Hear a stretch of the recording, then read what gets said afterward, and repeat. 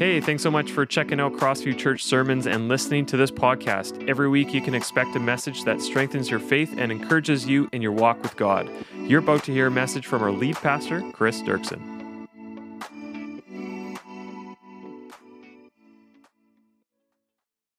Christmas Women, part 3 of our series here. Started with Tom. Last week was me, and then this week again. And we're going to look at the Christmas story again through 2 women. And I want to show you a piece of art. Now, I'm not normally an art guy, but maybe I need to become more of an art guy because there's been a picture I've been meditating on, and I got the permission to show it. So the artist of this picture, this is Eve and this is Mary, and I'll explain a little bit more. There's lots of biblical imagery in here. The artist's name is Grace Remington. She's a Catholic nun from the States down south, and she drew this picture almost 20 years ago. But there's a ton of biblical imagery in this picture, and I just absolutely love it. So you'll see here on the left, we've got Eve, okay? And we have the Christmas story through the eyes of 2 women here. And I think that's really cool because often we tend to, and part of the reason is because the Bible, just the time it was written in and some of the culture and stuff, the Bible was written by men. So I think it's cool sometimes to look at the Christmas story through the eyes of a couple of women. So we have Eve here on the left, and of course, Eve and Mary were not white-skinned like this, but fine. But anyway, she's got the long red hair. She's got the apple. Now, of course, okay, as we know, or maybe you didn't, we always imagine the apple, like she took a bite of an apple and the serpent tempted her with an apple. But it wasn't an apple. It's not an apple tree. It was the tree of knowledge of good and evil, whatever kind of fruit that was. But anyway, here she is sad. She's experiencing the sadness of the brokenness in the world and her own disobedience. And then we have Mary, this other woman, consoling her. And why consoling her? Because the answer to Eve's problems is a little baby that's growing in Mary's womb. And if you guys just zoom out, I just love it. They can do the zooming in and zooming out with this thing. I'm just addicted to it. You'll see some more biblical imagery here. You'll see the serpent. There's a serpent, just like in the garden, right? The serpent is the one who tempted Adam and Eve. And you'll see the serpent wrapped around Eve's leg here. But what my favorite part of this whole picture is that Mary is just casually, it's like she didn't even notice it. She's just smiling at Eve, and she is stepping on the serpent. She's crushing the serpent's head, just like the prophecy of Genesis 3. And so there's so much biblical imagery in this picture. So I got permission from the artist to do this in a sermon. We're not selling it or anything. To just kind of be that as the launching point for this. And I want us to look at the Christmas story today through the eyes of these 2 women, Eve and Mary. Now, every good story, okay, whether you're here today and you're a kid or you're an older kid or you have kids, anybody who's ever been to school or watched a movie or read a good book, every good story, there's many components to a good story, but every good story has 3 things. There's 3 things that every good story has in common. One is a good story must have a problem. And again, now the Christmas story is a true story, but it's a story, okay? But it's true, it happened, but it's still a story. It's a story in history. But every good story has to have a problem, right? Like no story, if it doesn't have a problem, why are we watching this movie? Why are we reading this book? Like, if the movie starts with, hey, everything's good, and then everything stayed good, and then everything was good happily ever after, why did I just watch this? Right? So, a good story has some kind of problem, something dark or evil, preferably, maybe not too dark, but, something that's got to be overcome. Then the second thing every good story has is some kind of a climax. Good and evil collide. At least those are my favorite movies, right? Good and evil collide, and somehow it's terrifying, but good somehow overcomes evil. And then you have the resolution. It's all tied together, and whatever the problem was is finally fixed. Now, the Christmas story, again, is not it's a true story, right? It's a history, but it's a story. So as we look at this picture, we see there's a problem. But what is the problem? Why is it that God has to take on human flesh, get born, go through this whole thing, and then get nailed to a cross? What's the problem that the Christmas story, that Jesus needs to come and die on a cross? What's the problem that's being solved? Well, if we go back to the beginning of the Bible, and the Bible really it really isn't a super nice or easy, just one book story, but if we really simplify things, we can kind of look at it that way. And if we go back to Genesis chapter 3, we're going to see the problem that the Christmas story that God is trying to solve. And it starts in chapter 3 of Genesis, verse 1. And it says this, now, the serpent was more crafty than any of the wild animals the Lord God had made. And he said to the woman, that's Eve, did God really say you must not eat from any tree in the garden? Now, we could go into all kinds of things, what's going on with this temptation. We're trying to do the whole Christmas story, okay? But basically, we know what happens in Genesis 3 is, so the serpent tempts Eve. Eve takes a bite of not an apple, but some kind of fruit. She takes a bite, and she passes it to Adam. Adam takes a bite, and we have disobedience, okay? We have a problem. Now, if we stop and think about it, which often we Christians don't because we get so used to these stories, if we stop and think about this problem for just a bit, though, it doesn't seem like something really bad has happened, does it? Like, if we pay attention to the story here, Eve doesn't have a knife in her hand, okay? She didn't just stab Adam. Like, that we might be able to get a little more like, ooh, that was pretty bad, She didn't carve him up. She didn't do something, there's not a gun here. There's not something. She took a bite of a piece of fruit. Like, is that really such a big deal? Why is that such a big deal that God would have to take on flesh, be born into humanity, and then ultimately die on a cross? It seems like overkill. But the only reason it seems like overkill to us is because as modern evangelicals, we have shrunk the gospel. We have shrunk the gospel story down to something very simple. It's a nice slogan, but simple doesn't mean it's the right, it gets everything. Simple doesn't mean it's actually true. We've shrunk it down, and basically what we've shrunk the problem down to is that Adam and Eve broke a rule. And breaking a rule somehow is really, really bad. And yes, breaking rules, that is bad. And it's not that that's totally wrong. They did break a rule. But I want to just show you a little bit the gospel according to modern evangelicalism. And I want to show you how our gospel is far too small. Here's how many of us as modern evangelicals think of the salvation story. It starts with this. Problem number one, we do bad things. We break rules. Okay? And by the way, that is bad.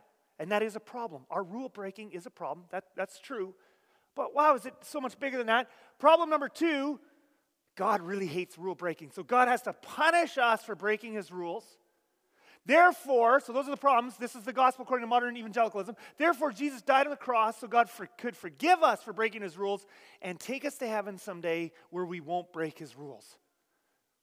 Modern evangelicalism has basically just shrunk the whole gospel message down to it's just about breaking rules. And God hates it when we break rules.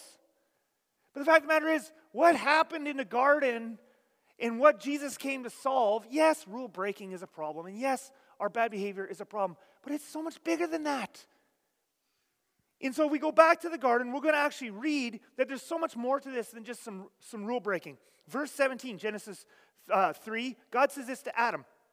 To Adam, God said, because you listened to your wife and ate fruit from the tree about which I commanded it, you must not eat of it. Cursed is the ground. Now this next part, this section of Genesis is commonly known by many of us Christians today as the curse, okay? And God says to Adam, cursed is the ground because of you. Through painful toil you will eat food from it all the days of your life. It will produce thorns and thistles for you, and you will eat the plants of the field. Okay, so this is our first clue. Whoa, there's something more going on here than just a rule got broken. Something is going on with creation. Now, before we go any further on that, though, I want us to recognize that there's two ways. This curse section of Genesis 3, there's two ways we can look at this curse section. The first way is that everything in this curse section is a punishment from God. God's mad at Adam and Eve. You ate fruit. That was a rule. I told you weren't allowed to eat that fruit. Therefore, I'm mad at you. And so weeds, thorns, thistles, I'm punishing you. Okay? A second way of understanding the consequences of this curse section is to see the curse as the natural outworkings of just sin. The world is broken somehow. Okay? The world is broken somehow. Now, as I think about it, when I look at the world, so for example, and Christians approach this question from different angles, but when I look around at the world, when I think of the farmers all around the world, and when I think of those of you here who have the misfortune of being gardeners, right? So, not the misfortune, I'm just joking, but those of you who like to garden, right? Now, when I think of what happens to your garden, when I think of all the farmers around the world when they go out to plant their fields and weeds come up and thorns and thistles come up, Do I think that in your garden when a weed comes up, that was a specific act of God because he's still punishing Eve and he's punishing us for our sins today? Is that God like, okay, that weed, for me it's my lawn. I don't know if that gets covered by the curse. But the broadleaf, the way that comes up from my neighbors, is just insane. And is every one of those part of the curse? God is punishing Adam and Eve. I'm still mad at them. I'm punishing them. I'm punishing their descendants. I'm punishing you guys. Every weed, every thistle. Is that what's happening? Or are the thorns and thistles and weeds a sign that something, it's not just that some rule was broken, but something is deeply wrong with creation. Somehow creation itself is deeply affected and out of sync with with God's ultimate plan for eternity, that something is broken. And when we see the thorns and the thistles, by the way, it's no accident that Jesus took a crown of thorns to the cross. That's not an accident, okay? He was taking on himself the brokenness of creation. Now, if we go back, I'm going to skip over a verse there, guys. I'm just going to go straight to the one where he talks to Eve. If we go to Genesis 3, verse 16. By the way, just before I do this, take that down, sorry. The PowerPoint guys are loving me right now. I'll come to that verse in just a second. But anyway, when I think of thorns and thistles and weeds and the brokenness of creation, just look at the news. You just look at the news. In any given week, you can find, flooding. We've had it here in the West Coast, right in BC, massive flooding, destruction. And in the same week, somewhere else in the world, so somewhere in the world they have so much water, it just wrecks everything and it floods. And other parts of the water, they wish they could get rain, they can't get enough, and you have famine. So you have people suffering because they can't get water. You have people suffering because they get too much water. It doesn't even out. The world, and people suffer deeply as a result of it. By the way, this is so much deeper, again, as Christians, and it's important. How we behave matters. Our character matters. Our sins do matter. Absolutely they do. I'm not saying that's not part of the gospel, but I want you to think about this. I think we've become so self-focused as modern Christians here in the West. I think we've become so self-focused. We're so focused on our own sins. Like when you look at those millions of people, wherever they are this year. Last year it was Yemen. I'm imagining it's still bad there. It's just one place where there's famine and war and genocide. And you see these pictures in the news of families in tents and they're half-starved. And I think the biggest problem is, I shut the door on my finger and I happen to let a swear word slip. Well, yeah, okay, yeah. We want to work on personal character and personal behavior. But something much bigger than rule breaking is going on. We got millions of people that don't have enough food. We got millions of people affected by flooding. The world itself is deeply broken. Cursed is the ground. Now, is all of that a sign of God's anger, or is that a sign that something's broken? Well, now we go to the part about Eve. This is the part I want to get to. So verse 16, to the woman, that's Eve, God said, I will make your pains in childbearing very severe. With painful labor you will give birth to children. Now again, how many hundreds of millions of women in history, maybe it's a billion, I don't know, but maybe it's billions. But many, many women in history have given birth. And I think I'm safe to say, I haven't done a study, I watched 4. That was traumatic enough for me, and I wasn't even the one giving birth. Literally, on our first child, Joy, we were 3 hours into it, and I remember thinking to myself, I don't know if I can do this. So, there's no question, women are tougher than men. But anyway, do you think, so all these hundreds of millions of moms, and we got a number of moms here tonight, who have gone through childbirth, and it was painful to some extent, very painful probably in most cases, right? Do we think that every time a woman has pain in childbirth, that is because God is specifically touching that woman and punishing her? Is that what we think? Or is the pain telling us that something deeper is wrong with the world? That pain is saying to us, the world is broken, our bodies are broken. It goes so much further than childbirth, disease, and pain, and suffering, even COVID, right? But there's something deeply wrong with the world. It's not just Adam and Eve broke a rule. It's not about some rule breaking. God just doesn't like rules. Something's broken in the world. And then he goes on to say this to Eve in the next part of that verse. Your desire will be for your husband, and he will rule over you. Now, I have yet to meet a woman who has that verse on a plaque in the house. I have met some men where they live as if that is a plaque in their house, and that's just bad. And I know Christians who even point to that verse sometimes, and they're like, see? That's part of the curse. That's part of the brokenness of the world. One of the signs that the world is broken, some of the signs are weeds and thorns and thistles. Some of the signs are pain in our bodies, pain in childbirth, sickness, disease. And then one of the signs of the brokenness of this world is the brokenness between men and women that we've seen throughout history in many cultures where men have dominated over women. And this is not by God's design. This is not by God's heart. This is not by God's desire. I mean, you go through history, just look at the Old Testament. Even the good guys treated women badly for the most part. I mean, King David is one of the good guys. He treats women horribly. There's polygamy. There's all kinds of stuff. All this shows us is not that God is in favor of these things. All that this shows us is that the world is deeply broken. And when we see, as a pastor now for almost 20 years, how often, way too often in the church, have I met with people and seen, and again, it can go both ways too. It's not like women are perfect and men are really bad. I'm just picking on this one verse where it talks about men dominating over women, and we just see this in history. We even see it in the church today. How many examples of abuse, physical and emotional and mental abuse, even among Christians. Your desire will be for him. He will rule over you. That is a sign that something is broken. This is not God's heart. So this is not just Jesus had to come because they broke a little rule. They ate a piece of fruit. Something much deeper is at work that has broken everything badly and causes tremendous amounts of pain and has through every society and culture and individual in history. And yes, the rule breaking matters. But now the question is, what's the solution going to be? Now, of course, many of us here have gone to church all of our lives. We know where this is going. Oh yeah, the Christmas story. What's the solution going to be? Let's try and stop for a moment and just think about, try to forget that we know what the ending is going to be. And try to think about what solution would you have come up with? Because what the solution is going to be is going to tell us a lot about the kind of God God is.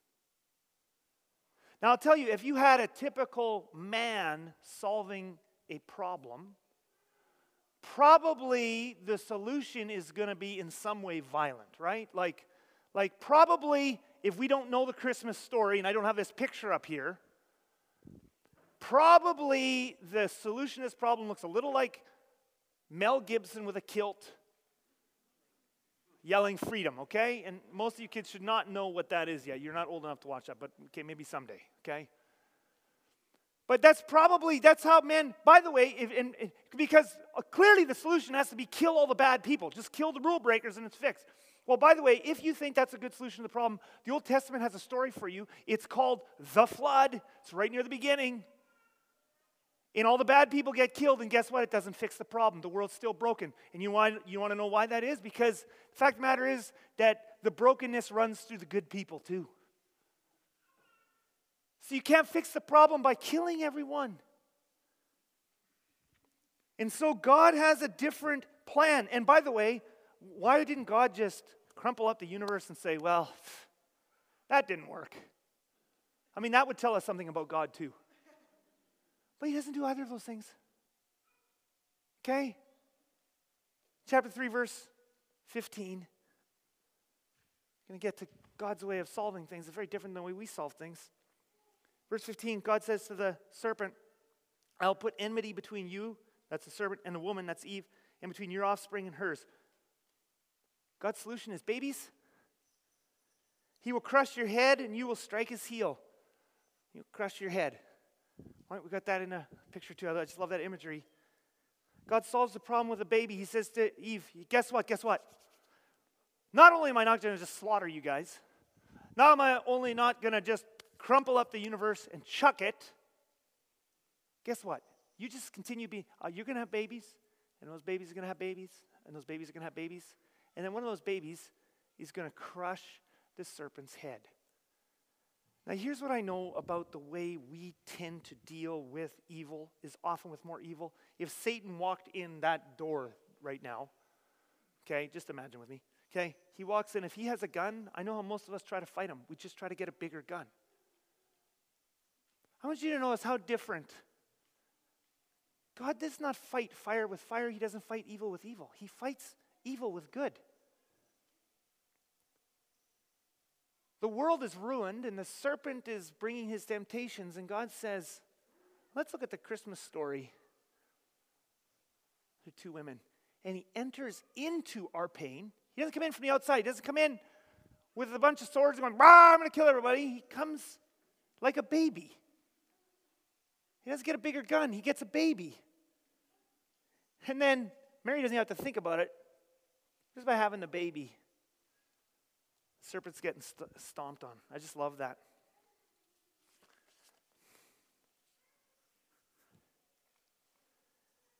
This is God's way of overcoming evil. And it should tell us something very deep and profound about God. It should also tell us something very deep and profound about the way we're meant to live. Because if we're meant to model Jesus, then as Christians, we need to live a radically different way. We don't fight anger with anger. We don't fight sin with sin. We don't fight violence with violence. We actually overcome in Jesus' way. Babies and pregnant moms and women are actually powerful in God's kingdom, where the meek inherit the earth. Now I want to shift gears here, and I want to finish with something very short and very practical out of all this. Because I think, we're living in a time, so here we are in a pandemic. Lots of people are discouraged. Lots of people are upset. Lots of you have family gatherings this week, and I've talked to so many people. How many families are feeling divided right now? Lots. And so-and-so's not coming, and so-and-so can't come, and now so-and-so is coming, but now we can't talk about this, or this. It's going to be a blow-up. People are tired. We're tired of this pandemic. We're tired of being sick. We're tired of people dying. There's lots of discouragement out there right now, leading into Christmas. But when I look at this picture and I see Mary just being herself, being pregnant and stepping on the serpent's head, I think to myself, in this next week, this is our chance as a church. How do we as a church slay the dragon? Slay the dragons of discouragement and despair and some of those things like that. Just kind of take a bit of a rabbit trail off here just a little bit, but just to bring it practical this week leading up to Christmas.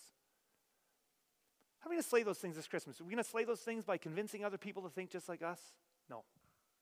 We're not going to do it by winning arguments. We're going to do it by getting angry at people who don't think the same way as us. Is that how we're going to do it? No. It's not how we're going to do it.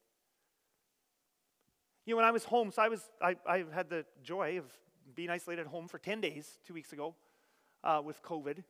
And two wonderful things during those 10 days. There are other wonderful things happened too.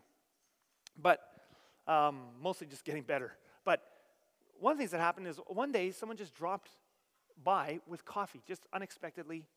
Knock on the door. I had to stay in the basement because I was unclean. It's like, hey. One of the kids opened the door, punt the coffees down to me. You're good. You know how much that meant? Just that little coffee. You know how much that meant for someone just to think to come out of their house to drop a coffee? Another time someone dropped off pizza for us for supper, and it was just so perfect. Cheer up the family. And I thought to myself, it doesn't take a lot of money, and it doesn't take a lot of effort to do something in the opposite spirit this Christmas that is a total dragon slayer. Arguing and convincing and debating, not going to do much dragon slaying. You're just going to create more dragons than you kill. I thought to myself, what would, in this week up to Christmas, in a time when a lot of people are feeling down, what if we just acted in a total opposite spirit? And we're going to stop in just a moment. We're just going to take a moment and just pray. Then we're going to have a final special number. When we pray, I want you just to think of a name. Could be someone in your neighborhood. Could be someone in your family. Could be someone at work. Could be someone from church. Could be someone from a different church. Does not matter to me. Who you think this week and could just use just a practical thing that's going to, we have Brad and Caleb and run around. We've been posting some of the videos to our church Instagram. They're terribly hilarious. Those guys are just ridiculous. Running around with a spin the wheel thing and doing ridiculous things with people. Just trying to spread some joy. But what if you just took a coffee card or a pizza card And of course, don't do anything, don't spread sickness. And if you got to wear a hazmat suit or drop the pizza off on the curb, and then chuck an egg at the house and tell them, hey, we brought you pizza. However you want to do it in a healthy way. But can you imagine if we just this week unleashed, and what if we even took it one step further, like go to a place with like two things. Go to a place and give them enough, a card for enough pizza to feed the family for the evening, but then give them a second one and say, now go spread this to someone else. You'd be amazed how it's actually the little things. It's a pregnant woman. The devil could never have seen this coming. And this Christmas, if we all just put a little effort in, and you're saying, I'm the one who needs picking up. By the way, if you're one of those people that needs picking up right now, I'll tell you actually what you need to do is you need to go and bless 4 or 5 or 6 people and keep blessing. Don't wait for someone to bless you. You just get into the river of blessing others. And you're the one that's going to be blessed. You're going to find yourself cheered up like crazy. So I'm going to pray, and just whatever name comes to your mind, say, okay, I'm going to get out of my house this week. I'm going to do something generous for someone else. And we're going to live out the Christmas story in Jesus' name this week, living in the opposite spirit to what we're experiencing today. Father in heaven, we thank you that you do not solve problems the way we do. Thank you for not giving up on us.